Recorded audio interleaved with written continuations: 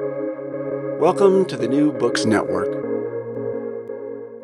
Hello, and welcome to the New Books Network's Middle East Studies podcast. I'm Ruben Silverman, a researcher at Stockholm University's Institute for Turkish Studies, and with me today is Timur Hammond, an assistant professor in the Department of Geography and the Environment at Syracuse University. Today we'll be discussing his new book, Placing Islam: Geographies of Connection in 20th-Century Istanbul, which was published by University of California Press in 2023 and looks closely at how different individuals, groups, and institutions have sought to place Islam by making and transforming the neighborhood of Eyüp. So, the first question I'd like to ask you is to tell a little bit about yourself and your background. What brought you to these topics of Islam, Istanbul, and Eyüp? Why do you think looking at Islam in a particular location is helpful for our thinking? Yeah, thanks for these questions. So a quick way of introducing myself is I'm a cultural and urban geographer who studies how cities are experienced and understood. But I also like to think of myself as very much a sort of interdisciplinary scholar who researches and engages with historians, with art historians, with cultural studies people, with people who do literature. So I'd like to think my project is very much a sort of interdisciplinary engagement with these questions. I actually finished undergrad as an English major and creative writing minor, and was nudged sort of very gently into geography by a faculty member at the time, or a faculty mentor at the time. But what this means is that my first encounter with Eyüp, I've been going to Istanbul for decades. I have a family connection there, a family connection to Turkey. And so I'd been to Istanbul a couple times as a child, as a sort of teenager, and later on in my 20s. But my first encounter with Eyüp was actually shaped by Orhan Pamuk's memoir, Istanbul: Memories in the City. So I wrote about that memoir for my master's thesis. Like a lot of master's theses, not terribly memorable, but Pamuk talks about Eyüp at one point in there. And I was really struck. And I was like, this way that Pamuk talked about Eyüp, the way that he talked about Islam, didn't seem entirely consistent with my experiences and my understanding of the place. And so it became a point of departure for me. Why is looking at Islam geographically useful for our thinking? I think you will probably keep coming back to this question over the course of our conversation. But one of the guiding questions for my work is, how is it that people construct geographies of Islam? Like, how do they figure out where it is in the world? And one of the arguments I try to make in the book is that when people often think about geography, they imagine it to be a kind of container within which everything takes place. So we imagine that we are somehow in space, and that space is a container with various dimensions.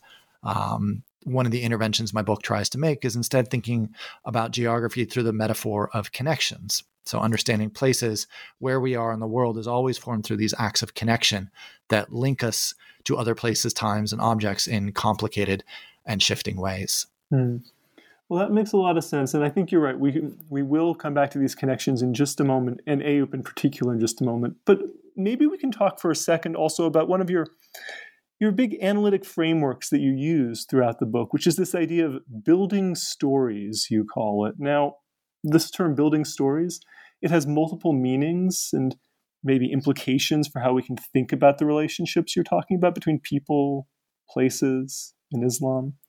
But can you talk about some of these implications, some of these meanings that you mean by building stories? Yeah. So thanks for this question. It really, it's something that helped me at least think about organizing the book, about the kinds of arguments that I was trying to make. And so there are a couple things that I think the concept pulls together. So the first of them is a conversation that's happening within Islamic studies, that's happening within history, that's happening within anthropology, within geography, that has to do with the materiality of storytelling, the materiality of meaning.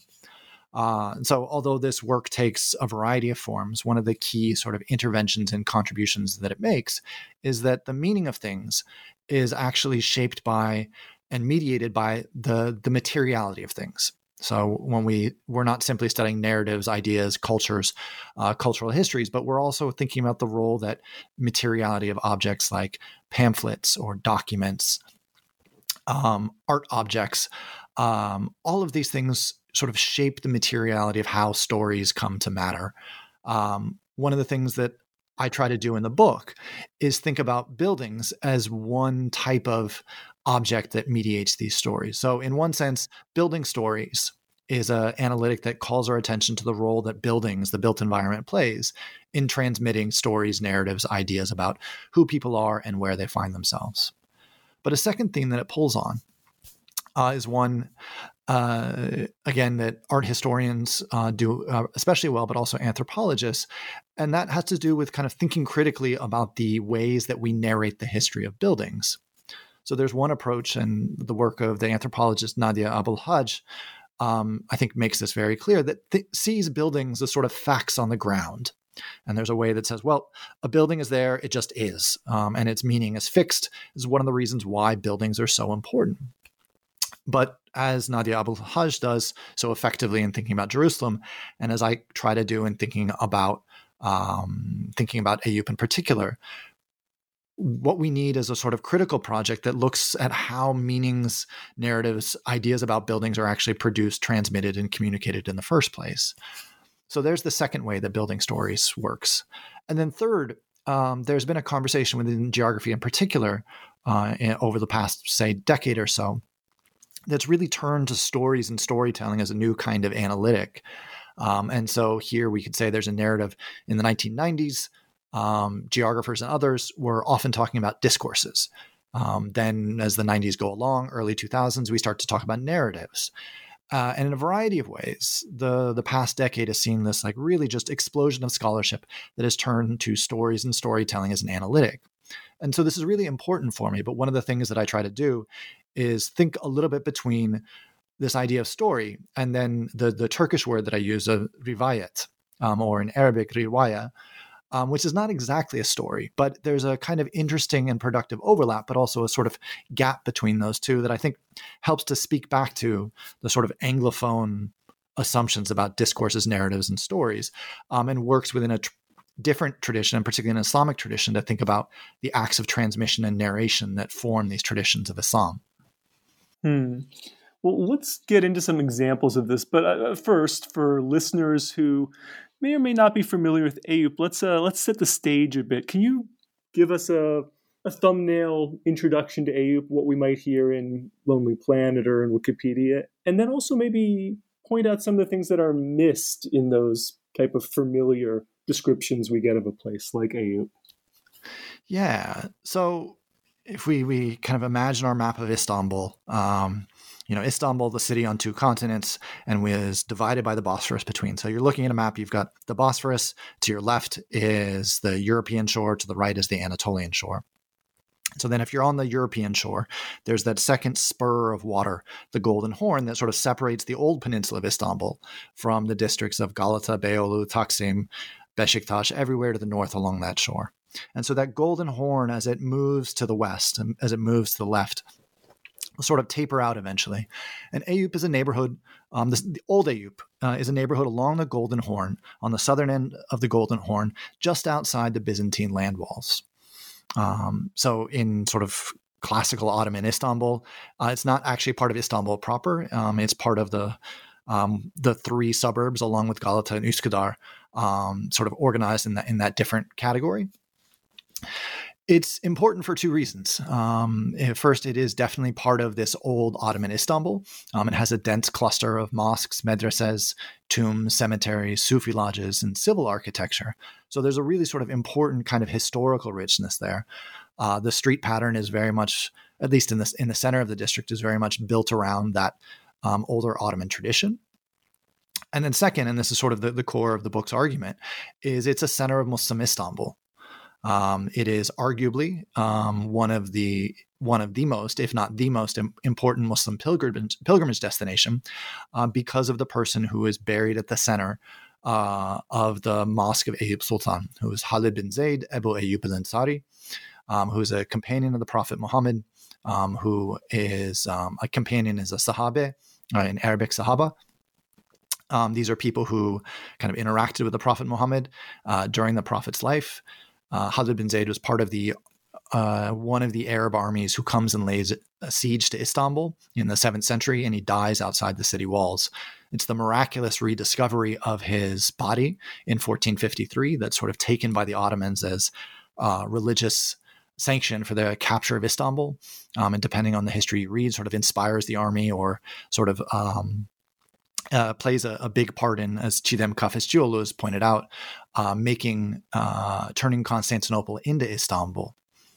So these two parts of Eyüp as an important part of sort of physical heritage site, a part of old Istanbul, and Eyüp's crucial religious importance are often the ways that the two primary ways that people will talk about Eyüp and why it's important. So if you read a Lonely Planet guidebook, you'll often find that. But these ways of narrating Eyüp's history miss a few things. First, it tends to emphasize, I think overemphasize the Ottoman past, and really one portion of the Ottoman past at the expense of the district's 20th century history.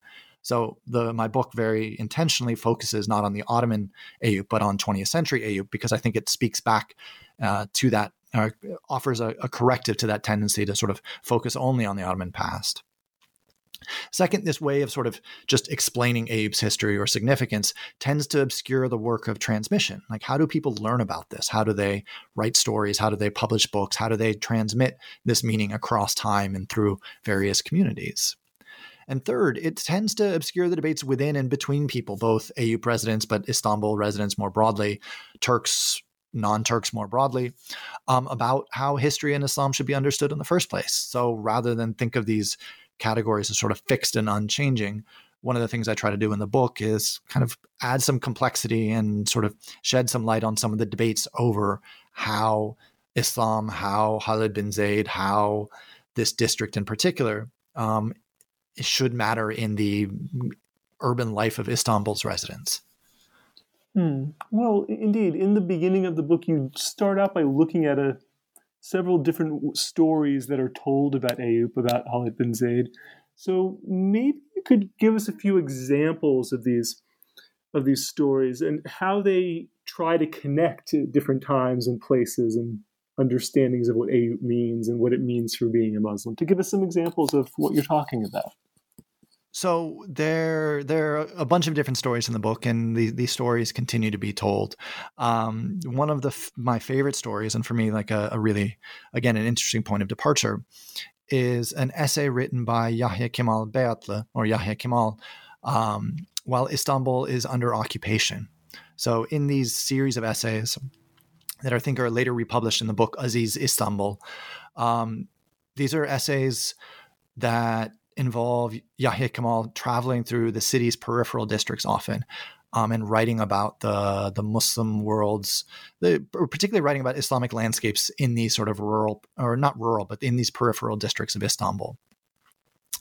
I first learned about Kemal's work through Orhan Pamuk. He's, in Pamuk's memoir, Yahya Kemal is one of the sort of four Istanbul writers that Pamuk is sort of writing himself into conversation with. And so I sort of always had Yahya Kemal Beyatlı on my radar. And this essay that he writes, the Eyüp that we saw in a dream, Bir Rüyada Gördüğümüz Eyüp, always struck me as this really kind of interesting story. He makes a very conscious decision to sort of place this figure of Khalid bin Zayd at the center of Istanbul's importance, which of course, that kind of storytelling in the context of Istanbul's occupation is absolutely a political project. He's telling a story about the conquest of Istanbul, the capture of a Christian Constantinople by Muslim armies at the very same moment that Mustafa Kemal is leading the war for independence in Anatolia and approaching Istanbul. So for me, there seemed to be this obvious resonance of like telling Khalid bin Zayd's story, telling this as a story of conquest, of the story of Fatih Sultan Mehmet, as a story of sort of Janissary inspirations, seemed to be very much connected to the political project, the political and cultural agenda in 1920s Istanbul. That makes a lot of sense. I was just going to ask if maybe you can contrast that with one of the other examples you give. The one that I was thinking about was Muhammad Emin Yildirim's public lecture 50, 60 years after? I mean, how do you see these type of stories as connecting with each other or contrasting? Yeah, so this becomes the interesting thing, is that the story of Khalid bin Zaid has been told time and time and time and time again over centuries, really. And so in some ways, the book is an effort to sort of tease out important and interesting differences in how these stories are told. So, Yahya Kemal Beyatlı is writing 1920s occupied Istanbul. While I was finishing my fieldwork in 2013, I happened to attend a lecture that was organized by a foundation, Vakıf, known as the Siyer Vakfı. So this Siyer is a genre of Islamic writing that narrates the histories of the Prophet. The idea, usually these are sort of instructive lessons, stories and what it means to be a good Muslim. And so the head of that foundation comes and gives a public lecture in the Mosque of Eyüp Sultan. So he sits before everybody, and he kind of he sits before this large audience. I was sitting outside the mosque at the time because they'd set up screens so you could actually sit outside the mosque and listen there. It's also recorded on YouTube. You can find it there. And so he tells a story of Khalid bin Zaid, similar kind of contours. But there were some interesting differences, and a couple of the differences that stood out. First, this is part of a project that the foundation was doing of finding a sahabe for every il, every province in Turkey. So 82 provinces, 82 sahabe.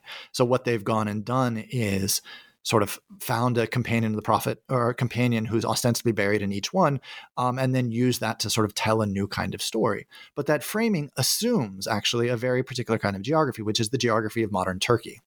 So in contrast, Yahya Kemal Beyatlı is telling a story about Khalid bin Zaid, where we don't yet have Republican Turkey. Instead, in 2013, Muhammed Emin Yildirim is telling a story that is very much still set within that kind of framework. And a second point just to think about is the ways in which this 2013 lecture is very much sort of part and parcel of a then emergent sort of set of civil society discourses where, this is at this point a decade into the rule of the Justice and Development Party, and really kind of an expanded public visibility of Islam.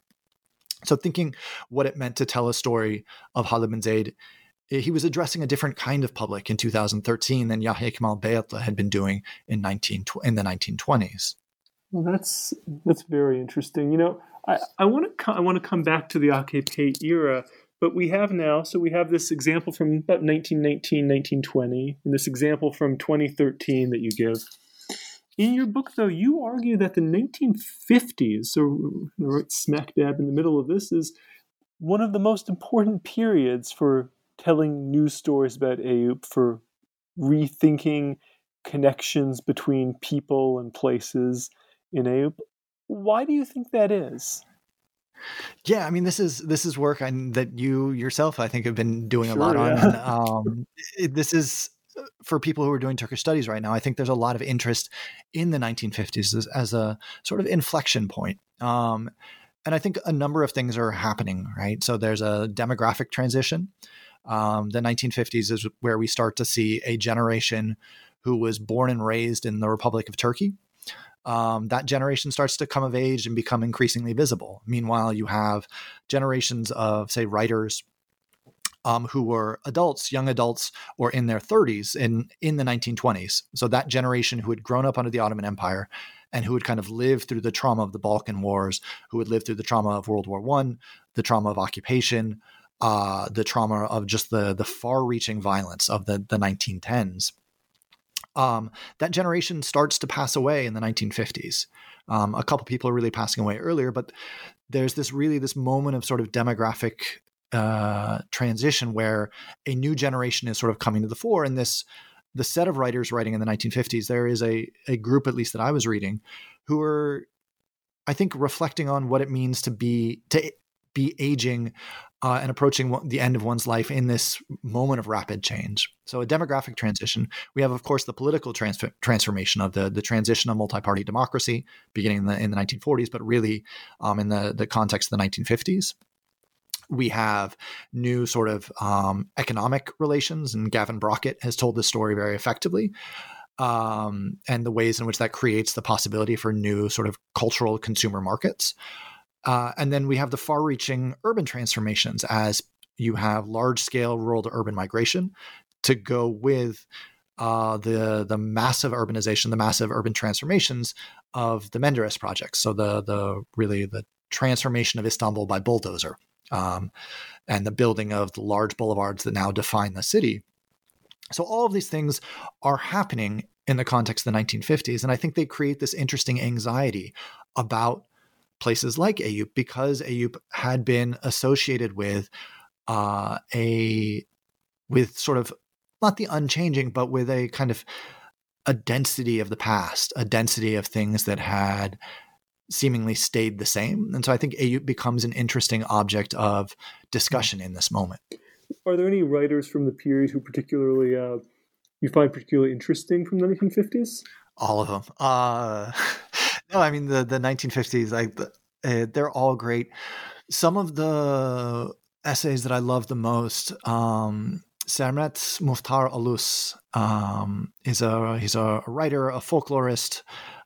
He has this amazing essay about the toy keepers of Eyüp, but it kind of involves him kind of wandering. Eyüp was known, of course, and is known for the mosque at its center and the tomb at its center, but just, a 2-minute walk outside the mosque was a small street known as Oyuncakçılar Caddesi, the Toy Makers Boulevard. And this was the mosque has always had an association with young boys who are about to be circumcised. And so the idea, you take your son to pray, either right before their circumcision, after their circumcision, and then would often buy them a small toy. And so the toys are, traditionally made of wood, made of clay, small little things. And he has this incredibly vivid and evocative description of sort of walking by and looking at the toys that are being sold in the market and saying, these are tin, these are plastic. And I think he flips one over and it's like this made in Germany stamp. And it's this kind of interesting moment of dislocation or disorientation to think about the ways that that Eyüp has been changing. And I think he finishes and he's walking back in the direction of the ferry and coming to the shore. Here's a couple of young men kind of talking very loudly in the way that young men do outside of a cafe about the dance that they're going to go to. And they're singing, whistling a tango or something like that. And so again, these kinds of points about change, both change in the built environment, but also change in the social landscape, is one of the reasons why I love that essay. Well, yeah, I think that's a very nice example of what as someone who was interested in 1950s Turkey, I particularly liked that chapter and a lot of the examples you have. And I hope people who read the book will also pay particular attention to that chapter. But let's move forward, though, to the 90s, which is, I think, after the 50s, the period where you really see there being these new stories and new buildings that try to change the relationship or rethink the relationship between Islam and the population and the public. So during the 90s, as you said, the AKP, or the predecessor parties, come to power in a lot of the Istanbul municipalities, Eyüp among them. So how did the victories of sort of self-consciously religious politicians in a place like Eyüp lead to changes? Yeah. So I think the 1990s are this really interesting period. But before we get there, it's also useful to sort of step back and understand a little bit about the ways that Istanbul's urban governance is reorganized following the September 12th, 1980 coup. So what happens is they create the system of the Büyükbelediyesi, the sort of greater municipality, the metropolitan municipality, and then the ilçe belediyeleri, the sort of district municipalities. And so Eyüp becomes one of those.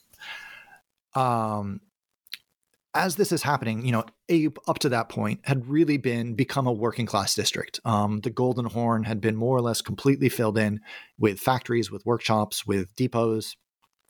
And those business establishments had become sort of core to the social and cultural life of the district.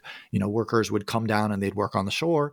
The day would end. They'd kind of walk back up the hill to wherever they were living on the slopes or on the sort of like inner districts. All of those were wiped out in the 1980s, thanks to Bedrettin Dalan. At that moment, he comes in and he wipes everything out. He moves industry to the peripheries of Istanbul, and that creates a real question for Eyüp. Like, if Eyüp is no longer going to be a working class district organized around these factories, what kind of district will it be?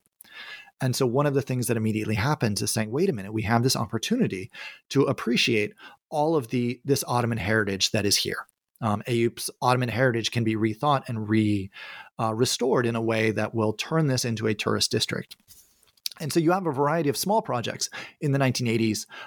People like Zeynep Ahunbay actually does a restoration project that shows up as part of an Aga Khan kind of conversation about Islamic cities. Someone named Nezih Eldem, a really well-known architect, comes and joins the planning office, the newly established planning office in the municipality. In the early 1990s, there's a project in which the History Foundation, the Tarih Vakfı, and Doğan Kuban actually go about trying to put a restoration project for the district as a whole. So there were a number of sort of projects in the works for ways to restore, rehabilitate Eyüp and sort of recover this Ottoman past. But then we have the election in 1994. And that both changes things, but it also leads to new kind of opportunities. And so as, in talking, I don't know if all this makes it into the book, but what happened is the 1994 election aligned the district municipality, the metropolitan municipality, who was then led by Recep Tayyip Erdogan, and had access to funding at the national level. And so in short order, the municipality, who had all these plans but not had the money or support to go about enacting them, goes about restoring all of the buildings they can as quickly as they can. So this often leads to things like tombs or cemeteries, medreses, tekkes. These are all, because they're state property, there's an effort spearheaded by the local municipality to restore these as kind of like highly visible demonstrations of the sort of the efficacy, the value of what the district municipality could do. But this is absolutely allied to a cultural, religious, political project of the then welfare party, Refah Partisi, in the 1990s, which had a lot to do with, countering what they saw as the rejection of the Ottoman past, where the Ottoman past had been rejected by the Republican People's Party. What they were doing is instead recovering this true Ottoman Muslim heritage that had been left to rot. And so again, here the built environment becomes a really important part. And so again, this is, I think, a pretty clear example of how building stories work, is the municipality goes about restoring these buildings to say, like, see, what we're doing is we're recovering the true Eyüp that had always been here, that had been left to pass away or rot away. And so it did very important political work for them. The mayor at the time, Ahmet Genç, won election in 1994, 1999, and 2004 again. So he was really quite a popular and successful mayor, in part because he had done such an effective job at sort of presenting himself as this protector and custodian of Eyüp's true Ottoman and Muslim identity. And in the case of Ahmet Genç, I was hoping maybe you could talk a little bit about this wonderful this fountain, I guess it is, right, that he leaves behind as his legacy in the district. I found that particularly interesting. Yeah, so if you are lucky enough to be able to go to Eyüp and are walking from the mosque itself, and you want to go up to the hill, which is known as, by some people, as the Eyüp Sultan Hill, Eyüp Sultan Tepesi, but is known by many other people simply as Pierloti.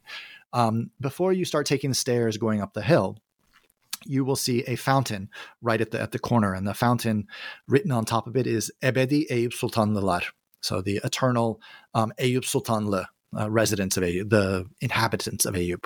So first, there is a self-conscious shift to calling it Eyüp Sultan and not Eyüp, which is again part of the debate over names and identities that I sort of touch on in the book. And what they do is they kind of write all of the people who've been buried in Eyüp, and so by being buried in Eyüp, by virtue of this, they've come to be sort of the eternal residents. But as I learned in doing the research, this fountain actually had a contested history. like a lot of cemeteries, if you go to cemeteries in Istanbul, you will often find the headstone makers, the mezarcı, will have small little shacks where they basically do their work, small little business establishments right at the edge of a cemetery. And so where that fountain is today had been a cemetery, a mezarcı. And what Ahmet Genç does, according to the stories that I read, is he basically uses his authority as the mezarcı didn't want to give up their spot, or there was a basically struggle over inheritance. And Genç used his authority as mayor to basically work a set of connections to expel the mezarcı from the spot. And in its place, he builds this cemetery, or builds this fountain. Just next to the way, if you pay attention, is his family plot. Is his father, the last time I went, his father is buried there, and you can kind of see that as well. And then there's this neat thing that there's an inscription written in Ottoman, which is itself interesting and noteworthy, at the top of the fountain. And if you, again, are in Istanbul, you see this is a very characteristic thing for Ottoman era fountains, is they'll have the inscription, oftentimes referencing the patron who builds them. And it'll say some sort of, something to do with why the fountain was built, what a beautiful fountain this is, what a charitable and pious person the person who endowed it is. Think of them, pray for them as you're drinking from this water. And Ahmet Genç's fountain does something very similar. Praising him for making such a beautiful fountain, drink the water in good health. And as you do, also, keep in mind Ahmet Genç and his piety, and thank him as you're drinking water as you go along. So there's this interesting history in the 1990s that I think is there in plain sight, but isn't always as visible when we sort of first walk through and wander through the district. Well, so this brings us up to the present day, I suppose. I think for listeners, I hope we've done a decent job of giving some sense of the variety of things you cover in talking about sort of the pre-AKP era, the 20s, the 50s. But when we come up to the present day, one of the things I thought was particularly interesting to read in your book is the way you, I think, maybe challenge the way we sometimes talk about or think about present-day Istanbul as this period of 20 years of AKP dominance, Erdogan dominance, and how there's just this sort of one vision that's being put in place. And what I got from your book is that there's still, in a place like Eyüp, all these competing stories and competing understandings and debates people are having about what it means to be Muslim, what it means to be a Turkish Muslim, what it means to be Turkish. All these things are still being discussed in Eyüp, and I think you do such a good job of showing these different issues people are debating. So maybe we can look at some of them, and I was hoping we could look at especially the way you talk about the Ramadan festivities and the way people think and discuss those. Yeah, thanks for this question. So I was lucky enough to be in Istanbul for 2 Ramadans during my fieldwork. And so the first fell in 2012, the second fell in 2013. And beginning actually under Ahmet Genç in the 1990s, the Eyüp municipality had spent a lot of time and effort turning Eyüp into a Ramadan destination. And so if you spend time in Istanbul during Ramadan, you will see various municipalities, usually the sort of conservative ones affiliated with the AKP, with the Justice and Development Party, will organize public Ramadan events. So Sultan Ahmet is one very big example. You'll go in the Fatih municipality, will have a huge, spread of things, of shops and performances and this and that. And something similar happened in Eyüp. But in 2009, the mayor changed. And so Ahmet Genç had been term limited out. He had served his 3 terms. And so they brought in a new candidate named İsmail Kavuncu. Kavuncu, when I was there in doing fieldwork, was widely known as being affiliated with the Gülen movement. And so that sort of became a running story not a running story, but it was in the background of the work that I was doing, and sort of these debates about the ways in which people affiliated with the Gülen movement had come to transform parts of Eyüp. So a variety of buildings under Ahmet Genç had been turned into public libraries, for example. These were state-owned properties that had been leased to the local municipality, and they turned them into a library or a cafe or some sort of public institution. Under Kavuncu, many of these places had actually been turned into for-profit establishments. So they'd been turned into hotels or restaurants. All of this means that when we come to Ramadan, because Eyüp is so important and so popular, there's a really powerful profit incentive at work. You can make as much in a month sort of running a shop or running a small restaurant in Eyüp as you might in a year elsewhere, even though you're paying really exorbitant rent for that month. And so it becomes into a profit generation for both the local municipality who's selling the right to use these things. And it's also an important business opportunity for various restaurateurs and cafe owners. But this, of course, raises really all sorts of logistical issues, like should people eat in public? It raises questions of class. People who would want to come and have a nice Ramadan iftar at a nice restaurant overlooking the mosque might not want to look out at the square and see, basically the working class people who live in surrounding districts coming down to have their iftar in the big maidan, in the big square in front of the mosque. Logistical issues dealing with, how you negotiate people coming to have their iftar in the square, and then the ways in which municipal staff and mosque staff would want to clear the square to open it up for the supererogatory prayers, Teravih prayers during Ramadan.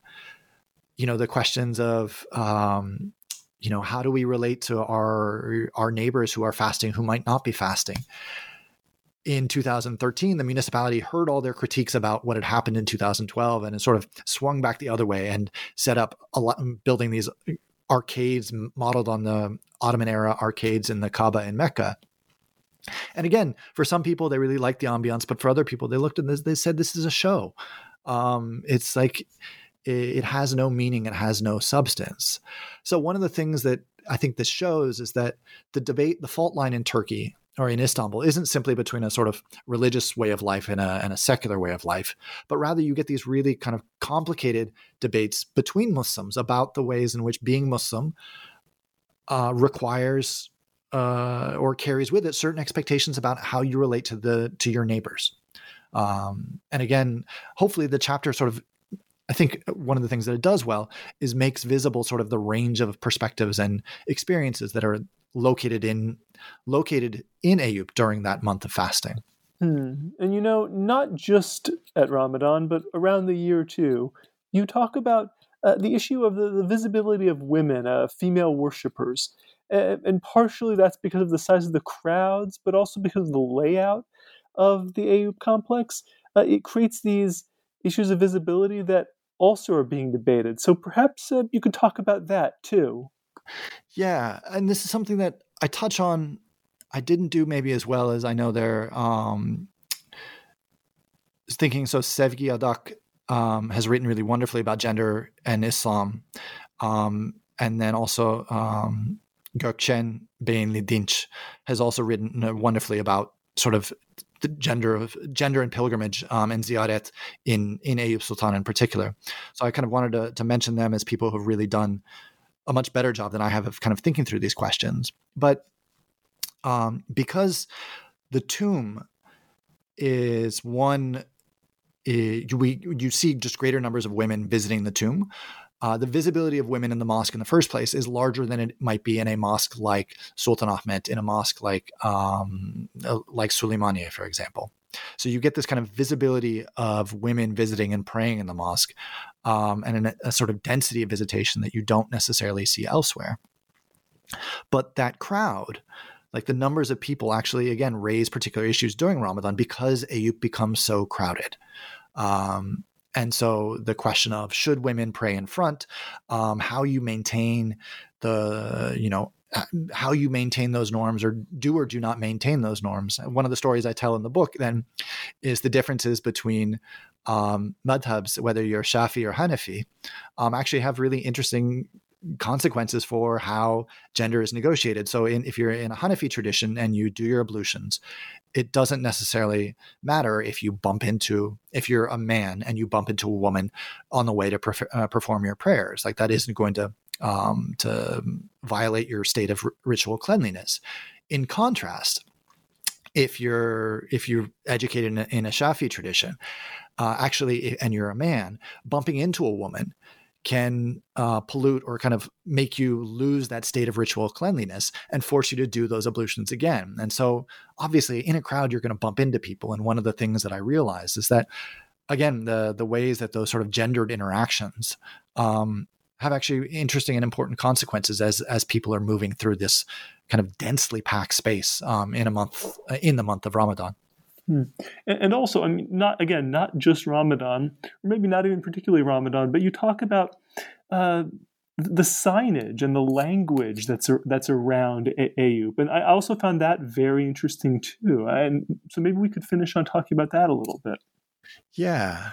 And I will answer this question. I wanted to raise one other kind of really clear example about sort of the ongoing debate over these places and meanings. But your question about signage, it's all over the signage, very specifically instructing women. Here's the proper way to dress. Don't wear tight pants. Make sure you're covering your head.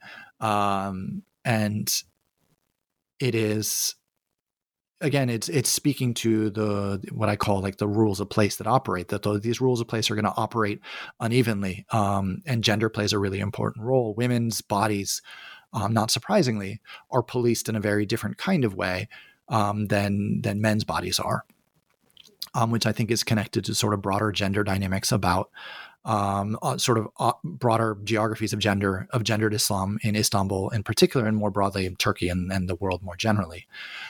So I think that's part of the story, is really this emphasis that the mosque staff, the local mufti, or municipality staff as well, will make to sort of do this. But again, in Eyüp, it's different than neighborhoods like Fatih, or some of the sort of more conservative neighborhoods of Fatih, or various places, just to share a caricature about Fatih. But as somebody, who was then working for the municipality told me, we're standing there and talking during Ramadan and we're looking things out. And he said, you can't find this openness and range of things.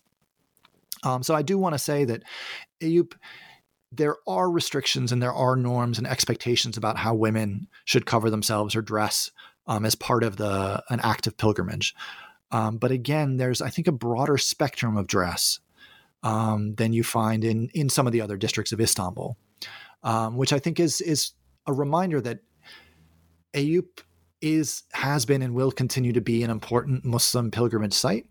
But the ways in which that Muslimness is understood and in sort of embodied and inhabited as a form of dress are always going to be open to sort of debate and negotiation and plurality. So I think that's a useful thing to remember about Eyüp, is that it's not a single type of being Muslim. It's not a single type of dress.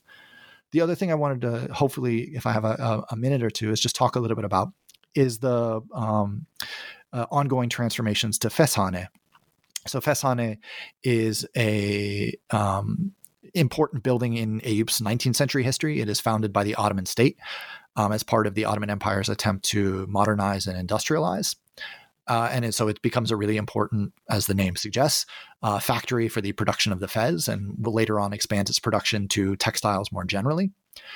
Under the 20th century, it is a crucial industrial linchpin of the district's economy, of Eyüp's economy and sort of social life.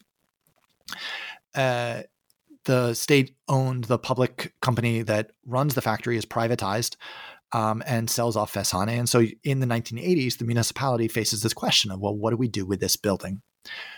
There is an attempt in the early 1990s to learn from the example of cities like London, which had, again, gone similar sort of economic transformations and had turned its former industrial sites into new cultural centers. So the Tate Modern is an example that's referenced. And there's a brief attempt to turn Feshane into Istanbul Modern, what would become the Istanbul Modern Art Museum. It fails for a number of reasons, in large part because the 1994 election brings this to a close. The municipality at that time tries to turn it into a sort of nostalgic Ottoman marketplace. It doesn't take. By the time I was doing my fieldwork in 2011, it was instead being used for a variety of cultural fairs and like various memleket günleri, like district days for, Giresun days or Hatay days. It was being used for sort of various fairs like that. Eventually it closes. And it's just the building sits there. And when I was finishing the book, there were rumors that it would turn into a museum of Sufism. But the 2023 election, or when 2019 election happens, and Imamoglu comes to power. And instead, there's an effort to turn the building into a new contemporary art space, which is what it is now. This is something I've written a little bit on the UC Press blog. So if people are interested, they can find some. And more or less immediately, you have conservative religious groups complaining and seeing the building as spreading LGBTQ propaganda.